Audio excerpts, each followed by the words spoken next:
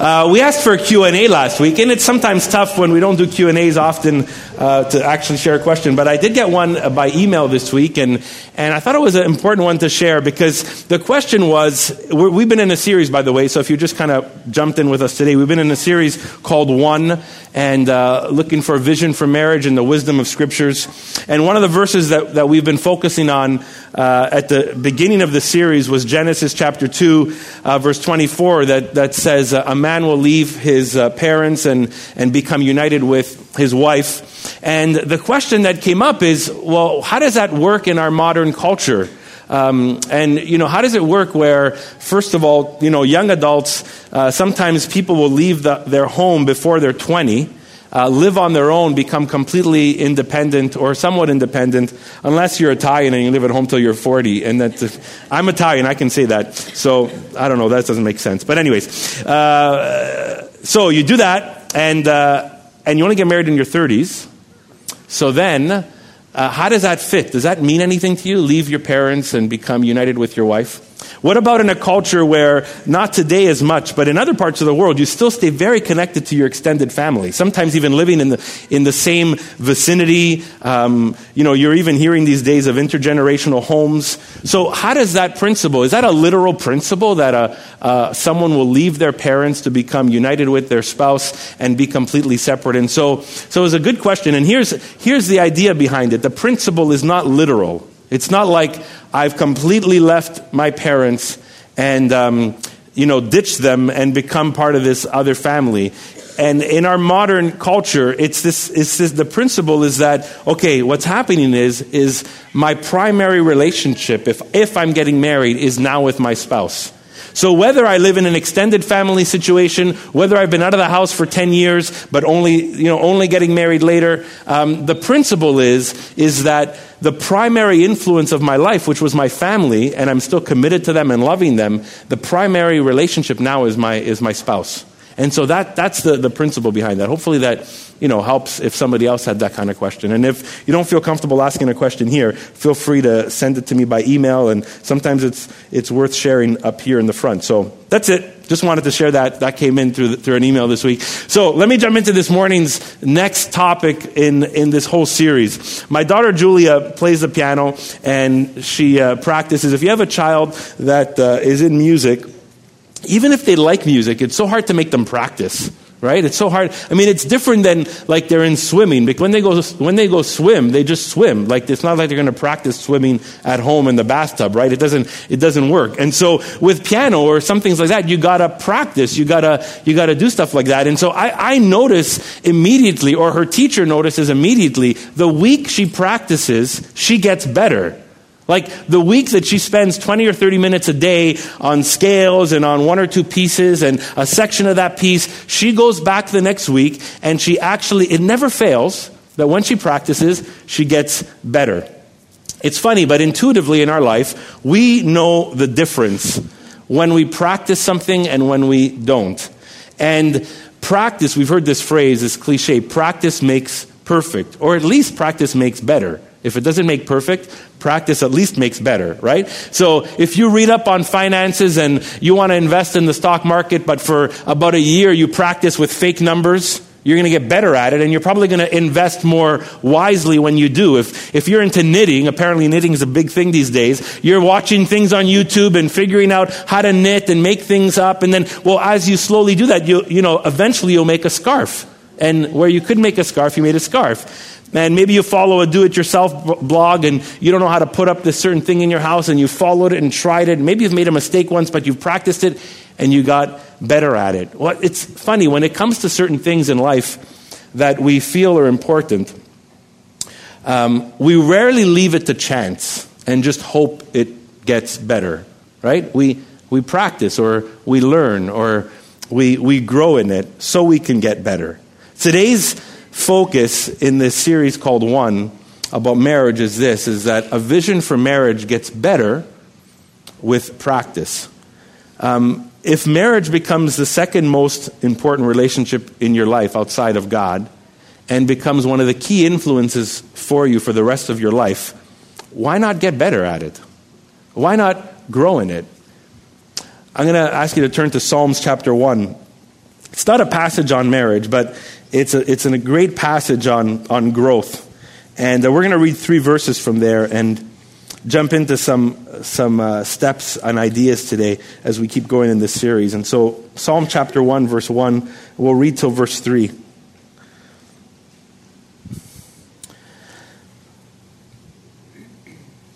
Blessed is the one who does not walk in step with the wicked, or stand in the way that sinners take, or sit in the company of mockers, but whose delight is in the law of the Lord, and who meditates on his law day and night. That person is like a tree planted by streams of water, which yields its fruit in season, and whose leaf does not wither. Whatever they do prospers. Let's pray. Father, we on our own, we can't fully get all that you have in store for us. And so we just declare our dependence on the power of your Spirit to work in us, to speak into our hearts. Even regardless of our marital status, single or married, we know that even in this text and even in these next few moments, God, you can speak to us in a way that intersects our hearts and our lives. And so we invite you to do that, God. And maybe for some situations this morning that might be feel a little bit heavier than others, God, we bring that to you and pray that you would be at work in a way that only you can. In your name we pray. Amen.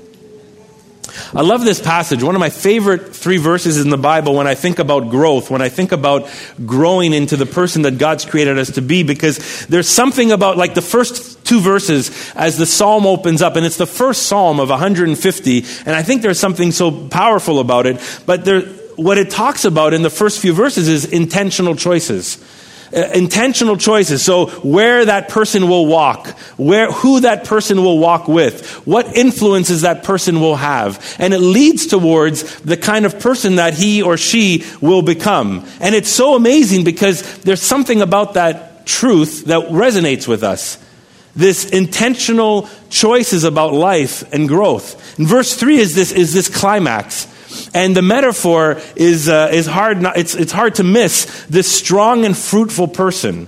And the metaphor is a tree that's planted by streams of water. If you go to that picture, it's so simple to kind of get it in our minds. Oh, well, obviously, if a tree is planted by a place of nourishment, of resources, of water that's going to feed it, then it's going to grow. And this climax and this metaphor of the psalm is this strong, healthy, growing, fruitful tree, and even resilient tree in its various seasons.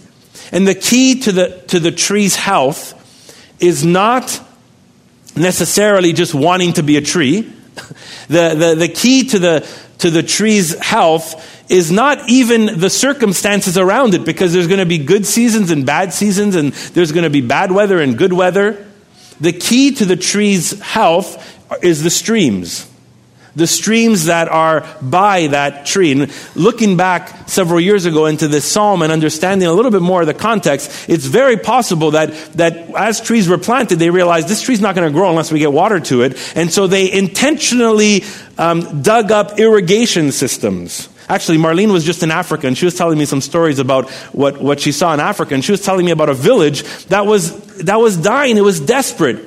But when some people came in to help that village and brought in irrigation systems and water got to that place, that village flourished.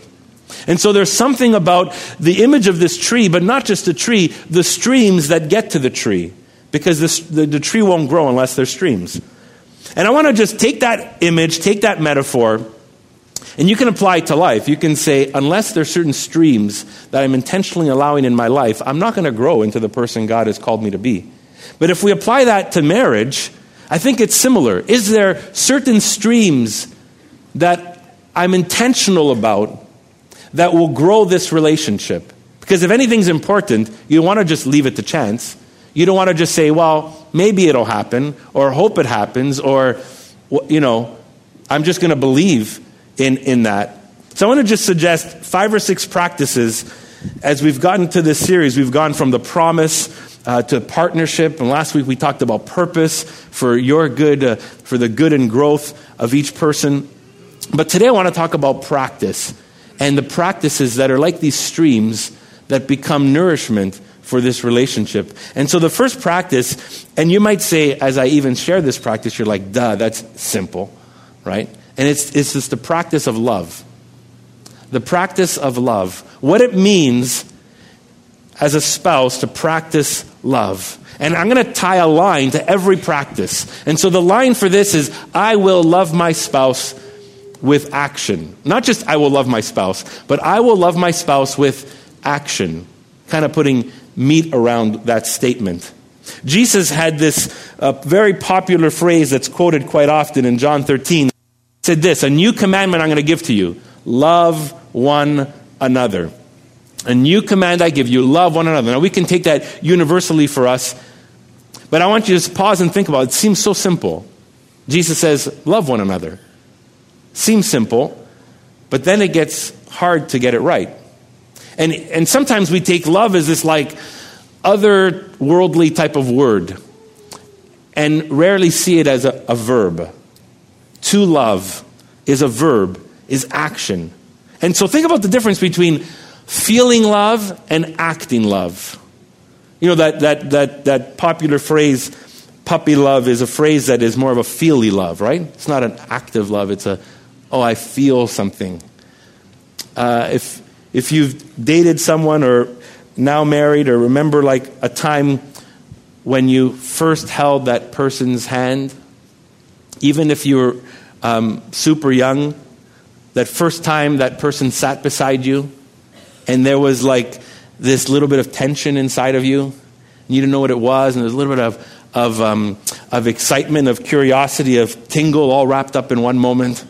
And it just felt really weird and strange and good all at once. And, like when, that pinky just touched even like one, like maybe the side of your arm, it was like, I don't know, I feel something, And when like his eyes stared at you for more than 30 seconds, it's like, this is feeling strange but good. And what am I feeling inside? And all that kind of stuff. And all of a sudden you hear the Lego movie theme. Everything is awesome. No, I'm just joking. But there's just... And so it could feel like that. And you know what? It's hard, almost impossible to replicate that feeling. To replicate that feeling. If you've been married for a long time, you cannot replicate that fresh, brand new, spark, tense, risky type of feeling. In fact, and that's just part of reality. Counselors will tell you that. One of the difficult things of that is that, in fact, that's why some people often fall into a wrong relationship, because it feels new and tense and risky, but it's also very deceiving because it's a feeling and not necessarily an action. There's something there, but it's not an active type of love. Jesus said, love one another, and he meant it as a verb. And so to practice love is to practice it in action. It's to be committed. You might fall in love, but then you need to grow into love, right? You might fall in love, but then you need to grow into love. There's 4 biblical words for marriage that are scattered throughout the scriptures. And I think these 4 words help us to understand what it means to practice love. Now, 2 or 3 out of the 4 we could practice in other relationships, and 1 is only meant for marriage. But the first word is the word for friendship. To practice love is friendship, and that's walks and talks and ice cream and movies and milkshakes and things like that. To practice love as friendship. And that word is philos in the Bible, but it means friendship. And then there's another word that's the word storge, and it means, I might not say it right, but it means affection. And that kind of love is hugs and maybe hanging out together. Maybe it's gifts and surprises. And so there's this affection in that kind of love. And then there's the word agape, which is really the word for sacrificial love. It's this service that we do to one another. Often the community of the church is called to practice agape love because we are called to serve one another, to bear with one another, to sacrifice for one another. When the early church loved the world, they sacrificed for the world. They served the world. When we talk about OCC and Samaritan's Purse or other organizations, they are, in a sense, loving in an agape sort of way. There's sacrifice there. And it's one of the most beautiful witnesses of the gospel.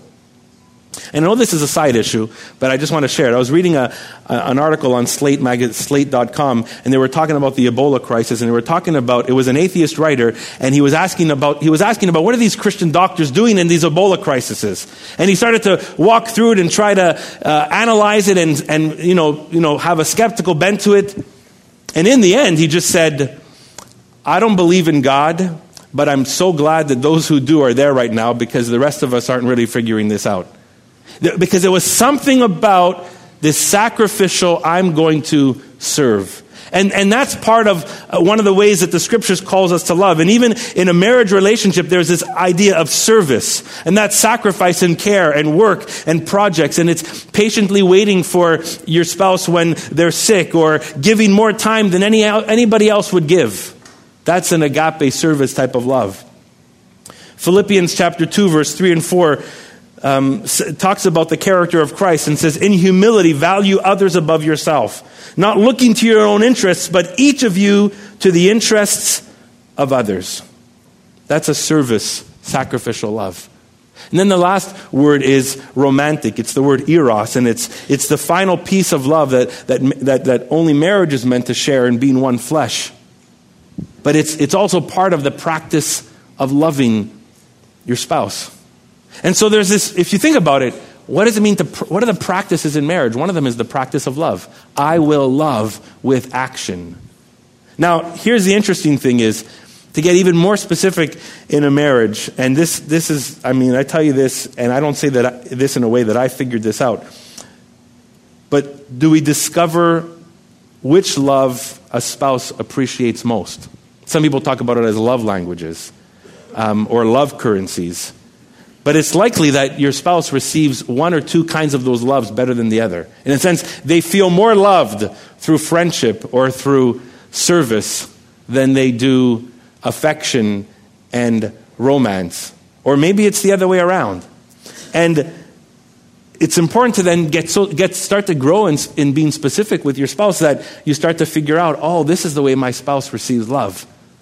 Tim Keller in his book quotes a counselor who was talking to a couple, and they quoted that verbatim, and the couple speaks to this, I think it was the man, and saying, listen, when you first got married, there was this eruption of emotion and feeling in you, but if you haven't moved to actually serving and loving your spouse in an active way, eventually that initial spark kind of starts to drop. And if you haven't filled it in with specific ways of loving and serving and caring for your spouse, that's not going to last. And if this hasn't filled in, then it slowly begins to start to crumble, and you feel like you need something new.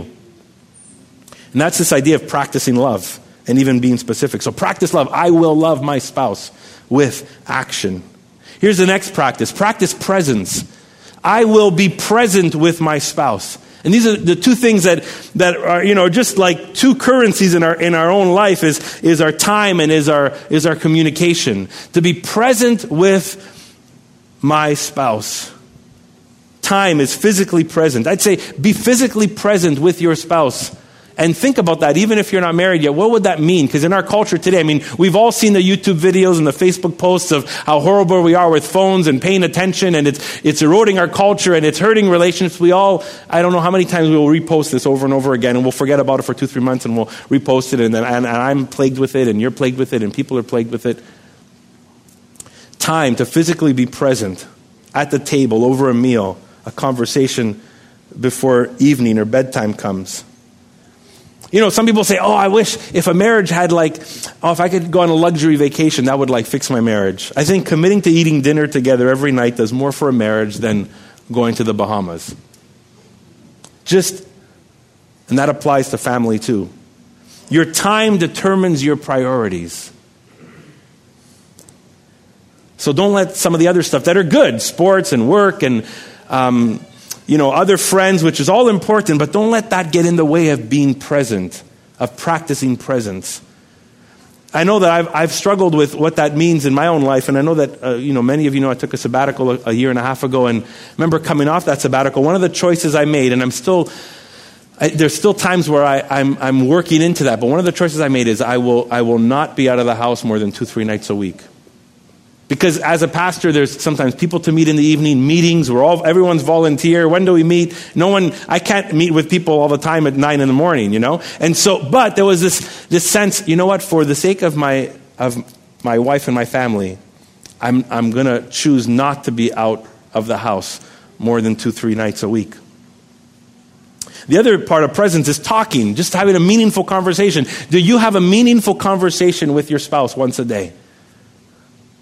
Is it possible? And even when you think about this, even if you're not married, am I learning to engage people in meaningful conversation that I grow with that practice? So time and talk. Communication is huge. If you don't fill up your communication account with normal conversation, with even silly conversation, with conversation about general things, when the time comes when you really need to talk, you'll have no vocabulary to talk. And it's harder to talk serious stuff if you've never talked simple stuff. Sometimes it's not ignoring the awkward moment. Just recently, I remember asking my wife, I mentioned something to her, and she smiled at me, and I said, "Oh, Franca, that wasn't a real smile. What's going on, I find it hard to ask those questions, because then it becomes difficult, right? Then it becomes weird. Then it becomes, now I'm letting you tell me why you're feeling this way. And so you ask that question. It's not happy. It's not a happy moment. But you need to hear it. That phrase, facts are your friends, right? You need to hear it. You need to invite that in. So in your time, in your talking, practice presence. I will be present with my spouse. Here's the next one. Practice stewardship. I know we talk about this as people, right? Stewardship in terms of our money, in terms of our finances. And we talked about a couple of weeks ago being economic partners in marriage. But to practice stewardship, and here's the line. We will budget together and live within our means. We will budget together and live within our means. And listen, if you're not married or not married yet, this still applies to budgeting and living within your means. And if you want to get married one day, if you could grow in this now, it'll be huge for you when you get married. But as a married couple, to practice stewardship, we will budget and live within our means. And that means having financial goals together. That means having financial boundaries together. To decide on those goals, to decide on those boundaries. What are our limits? And what are our goals? See, boundaries is saying, this is what we've got. We've got 60 grand a year. We've got 40 grand a year. We've got 120 grand a year. This is what we have. These are our boundaries. And my take on that is, you give, you save, you spend. And we're not going to go into budgeting issues, but you give, you save, you spend. You figure out your boundaries. And in that, you figure out your goals and say, now what are our goals? So we make 50 grand a year. What are our goals? And how are we going to reach those goals within these boundaries? And this is so important to choose this together, to cheer one another on with this, to hold each other accountable. But I mean, of course, if I go to the store and I see a couple of shirts, I don't want to think about my budget at that point, right? And I don't want to, sometimes I'll preface that with, I come home with a couple of shirts. Frank, I bought 3, but I'm going to return 2. I promise. I'm just thinking about them, and or you're at a store where you can't try them on, and they have a return policy. You're like, I just grabbed them, but I'm not. Don't worry, it's not going to be $100 bill. It'll be $25. There's this idea. Have you chosen your goals and your boundaries together? Budgeting according to your income, not somebody else's. Your income, not your dreams. Budgeting according to your income, and then according to your desired goals. And why is that so important? It's important for anybody, but it's important for marriage because debt will hurt a marriage like cancer. Debt will hurt a marriage like a sickness. Have you ever been in a place, whether it's a big item or a car or even, something that's definitely worth more than a few $100s, and you really, really wanted it, and you're thinking maybe you could wait, or maybe you could stick with it, or maybe you're at the store and the TV looks amazing, and then you just look at each other and say, and then you just tell your spouse, I don't want to know how it's going to affect us. Let's just do it and figure it out later. Is that ever? You're just like, whatever. We'll figure it out after. We'll see what the ripple effect is, and I don't want to know what the interest is, and I don't want to know what the payments are. We'll make it happen.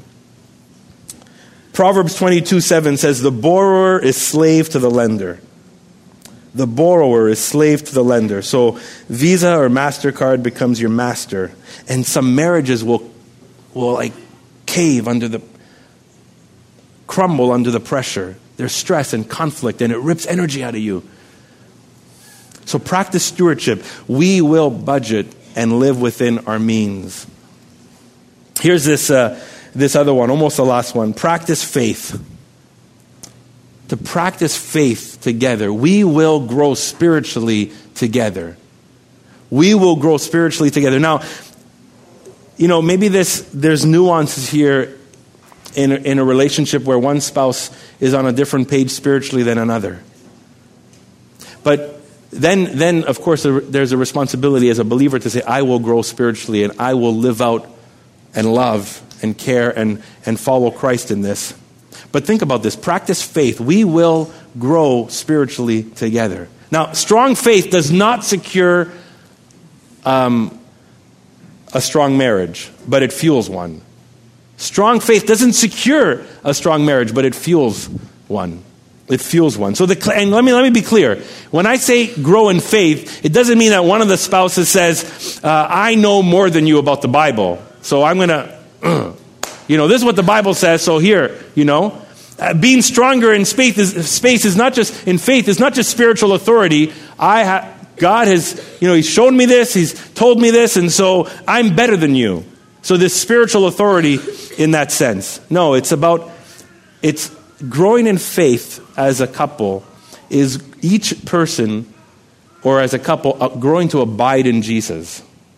Growing to abide in Christ. And that means that each person, or together, learning to listen to Jesus, learning to love Jesus, learning to be led by Jesus. Because as a spouse allows Jesus to become Lord of their life increasingly, they become a better spouse. Because Jesus leads their life, and Jesus begins to shape their heart. Jesus begins to shape their character. Some general spiritual practices, whether you do it on your own or with your spouse, is reading the Scriptures, it's embracing the Scriptures, absorbing the Scriptures. It's praying and prayer. It's worship like we're doing today. We've worshiped together. To grow in worship as a community, to grow in worship even as a person, as a couple, and then community, to be part of the church, to grow in faith together. Now let's take something like prayer. Sometimes people say, okay, does that mean I got to pray with my spouse every day? Every single day? Like at whatever, in the morning or just before you go to bed, or sometime is there this specific couple prayer? And some people do that. I think prayer is important for a couple to pray together. Personally, we've struggled with what that means, like to make that happen. And maybe sometimes I think I'm not spiritual enough that I don't pray at the same time with my spouse or whatever. It doesn't mean we don't pray together, but just not a daily routine. And so it could mean that. But here's what it should mean at least. It should mean that we are praying together or feel the freedom to pray together often. When something, not just when something comes up, but when something comes up, that's important. Do we have the freedom to just join together and say, let's bring this before God. Let's pray together. Let's ask the Lord to lead this. If there's something going on, even in a moment in community, to have the freedom to say, I'm going to pray with my spouse. I feel I want to pray for them. That's so huge. But it must be praying for each other. If you have a prayer journal, does your spouse ever make it in your prayer journal? Do you pray for them? Do you pray for their day? Do you pray for what they're going through? That's vital. Whether you specifically have a diligent routine that's daily, that's one thing. But you must grow in praying together and for each other. This is so important. And here's why we need to grow in faith together. This is one of the key reasons. And this is important to understand. Your spouse is not your life preserver. Only Jesus is your Savior. Only Jesus can be your Savior. Your spouse, as great as they can be, at times, is never your Savior. Never. Only Jesus can be your Savior. So practice faith. Say, we will grow together spiritually. And here's this one last one. I think just kind of brings it together. It's practice gratitude. To practice gratitude. I will be thankful for you daily. Imagine that would take place. Remember a couple of weeks ago we said, if every spouse looked at the other spouse at the beginning of the day and said, wow, this is an image bearer of God. How would that change the day? How would that change the relationship? And if every spouse would not only do that, but then say, what am I thankful for because of her, because of him? What am I thankful for in him or in her? I will be thankful for you daily. Huge. It's so huge. It's tough for us to just pause and be grateful, and especially when your spouse rubs you the wrong way one day. Man, then you're like, I'm not thankful for anything today. But how to just say, I will be thankful for you today. I will be thankful for you today. Let me close this way. These practices, if we think of Psalm 1, they're like streams that are by this tree. And these streams are not the goal, right? The goal is not the streams. The goal is the tree. The goal is not the practices. The goal is the life. And in marriage, the goal is not these practices. The goal is growing in marriage. Practices aren't the goal. Practices are just the means. So before I started just chatting about my daughter Julia, and she's, just doing some elementary stuff in music, and it's cool to see her grow. But when you think about a musician, when you think about a band, when you think about a symphony, when you think about a musician that would practice, he or she would practice these patterns. If you'd walk into a practice room of a musician, a professional musician, you'd hear them doing scales over and over again, or arpeggios, or certain patterns, and they would just repeat them over and over again. I remember seeing a video of Branford Marsalis, who was just doing this pentatonic scale, and he's like, I got this gig tomorrow night, and it's with the symphony, and so he's just like, ba ba ba ba ba ba ba. It's just whatever, over and over again. He's just doing it, and it's like, man, doesn't that get boring? That's just you're just practicing like something. But musicians do that. They practice these scales, they practice these patterns, they practice these lines. If you're a wind musician, you practice your breathing, you practice your fingering. If you're an opera singer, you practice your breathing, you practice your voice. Why do they do that? They don't do that. It's not fun to go out into the street or in front of a crowd and say, listen to my pentatonic scale. Ba, ba, ba, ba, ba, ba, ba. Look how I can do this really sharp I can do a great little note here. They don't do it for that reason, right? That would be silly. Imagine you paid $30 for a concert and they're like, let me show you my scales. Listen to my breathing technique. How awesome. They don't do it for that. They do that so when they perform, they can express the beauty of the music.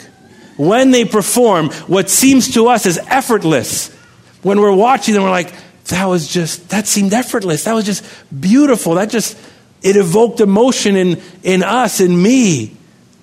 They do that. They practice so they can express the beauty of music. And here's this part of what marriage can be. Marriage can be beautiful. Like the beauty of a symphony, like the freedom of a jazz band, that at some point, when you come together in practicing love, practicing unified decisions, free-flowing in conversations, practicing faith, practicing gratitude. The point is not the practice. The point is that then together you can express the beauty of a life becoming one. That's the point of the practice. That's the point of these things. Let's stand as we pray.